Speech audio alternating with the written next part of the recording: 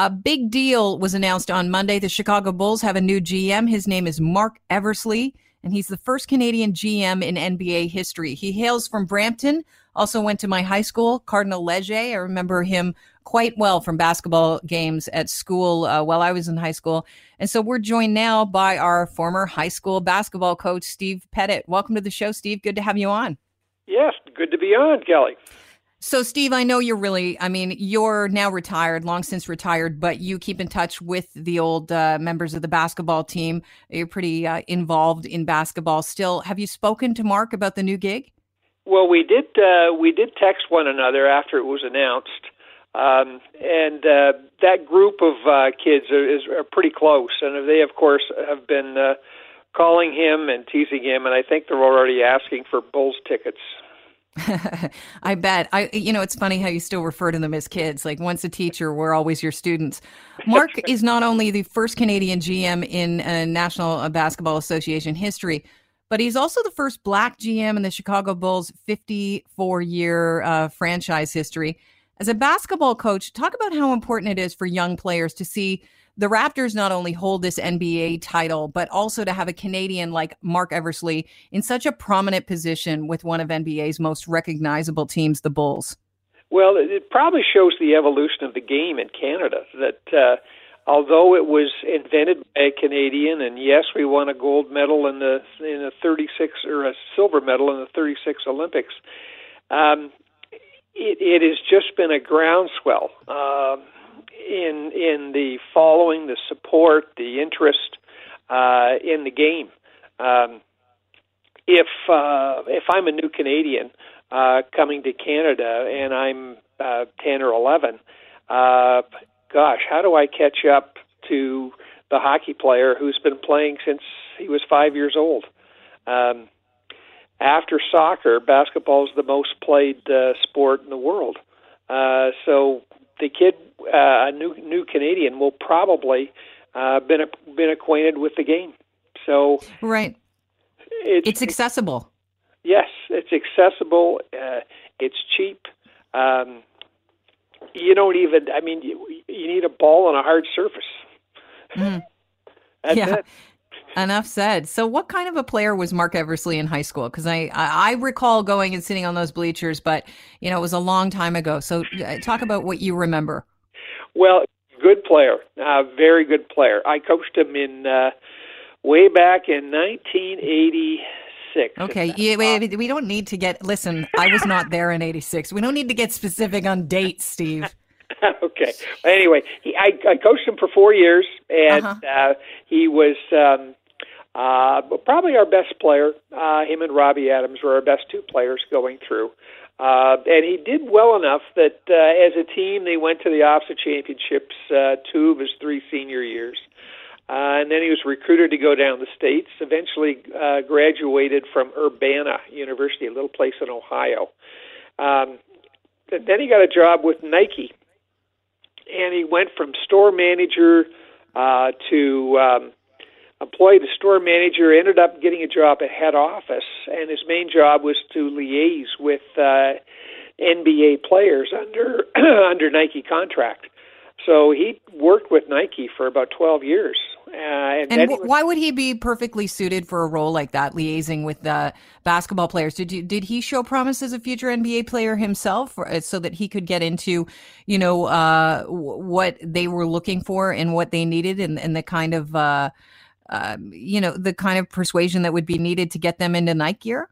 Well, I think 2 things. One, he was a good player, and that would demand some respect. But more importantly, I think it was more about integrity and people skills. That he was very easy to talk to, and just excellent people skills. When he would, for instance, his phone number is the same one he's had for 20 years. He's going to kill you, Steve. Whoever has his number now is going to be calling him. Yeah, it was the same number until an hour after this conversation ended. Yeah. Well, I only say that only because it's his stability. Yeah. The other the other really good player we had on that team is a kid called Robbie Adams, who unfortunately died tragically about a year. So Mark at the time was the player development manager for the Philadelphia 76ers, and of course he flew back for the funeral. All his old high school friends were there. So would you say, Steve, as a coach, the kind of qualities that you saw in Mark as a player, they were evident early on? He was loyal to his friends. He was dedicated to the game. Did he display a lot of leadership qualities at a young age that you would need, in order to be the GM in the NBA? Well, a quiet style leadership, not necessarily, vocal, but time spent. Engaged with everyone, very coachable. There's many styles of leadership, and I thought his was more of a quiet leadership, but nonetheless led. But it's that people skill that's so important for that job, because you're looking at some people that might make more money than you and I, and you think. And I think to be able to get along with them. Well, the story that illustrates it. I know he was in the wedding party when Vince Carter got married. Oh, wow. Yeah. Okay, because he ended up working for the Raptors, and then he ended up working for the 76ers. Now, he's got a big job here as one of the face of the Chicago Bulls in that front office. He is going to have to try and reshape this franchise, which they weren't doing so well before the NBA season suspended before that season was suspended with the pandemic. This is a big job. The timing, this is an odd kind of question, but is the timing a good one now that we've got this break with the pandemic? Will Mark be able to, along with the rest of that franchise and that new top executive, I think his name is Arturas Karnisovas, a lot of fun to say, will they be able to, based on this time, work on a comeback when you're talking about a mental game and morale building within the Bulls? Well, here's why I think he's a perfect match, and the timing is correct. Jimmy Butler was a very good player for the Chicago Bulls who left the Bulls.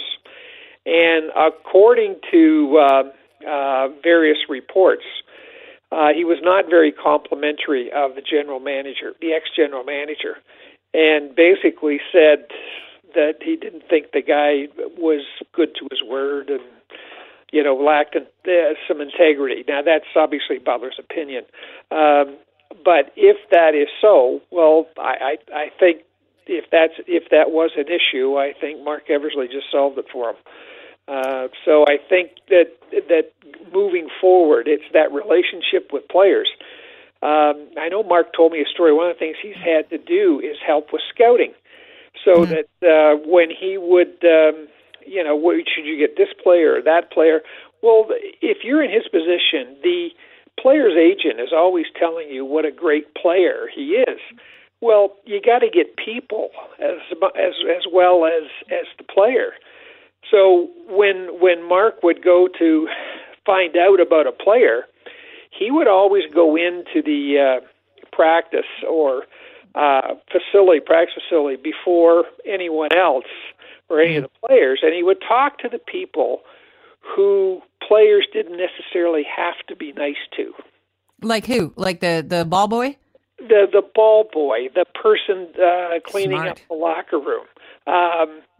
If you're a college scout, if you talk to the cafeteria lady to find out how does the student behave when the coach isn't around, or the lunch lady doesn't lie. The lunch lady doesn't lie. Steve, I got to wrap it up, but I want to ask you very quickly, as a high school coach, a basketball coach in Brampton at Cardinal Leger, did you believe you were shaping kids for the NBA or pro ball? Well, no. You're using basketball as a method of teaching life values and life skills, and it may turn out to be someone who ends up hosting a radio show or, being a lawyer, or in this case, a GM. It's, coaching is just another form of teaching. Yeah, for the record, Steve, I was never on the basketball team, but I'm sure there's another radio host that was. Steve, it's always a pleasure talking to you, and we'll do it again very soon, I suspect. Thanks, Kelly.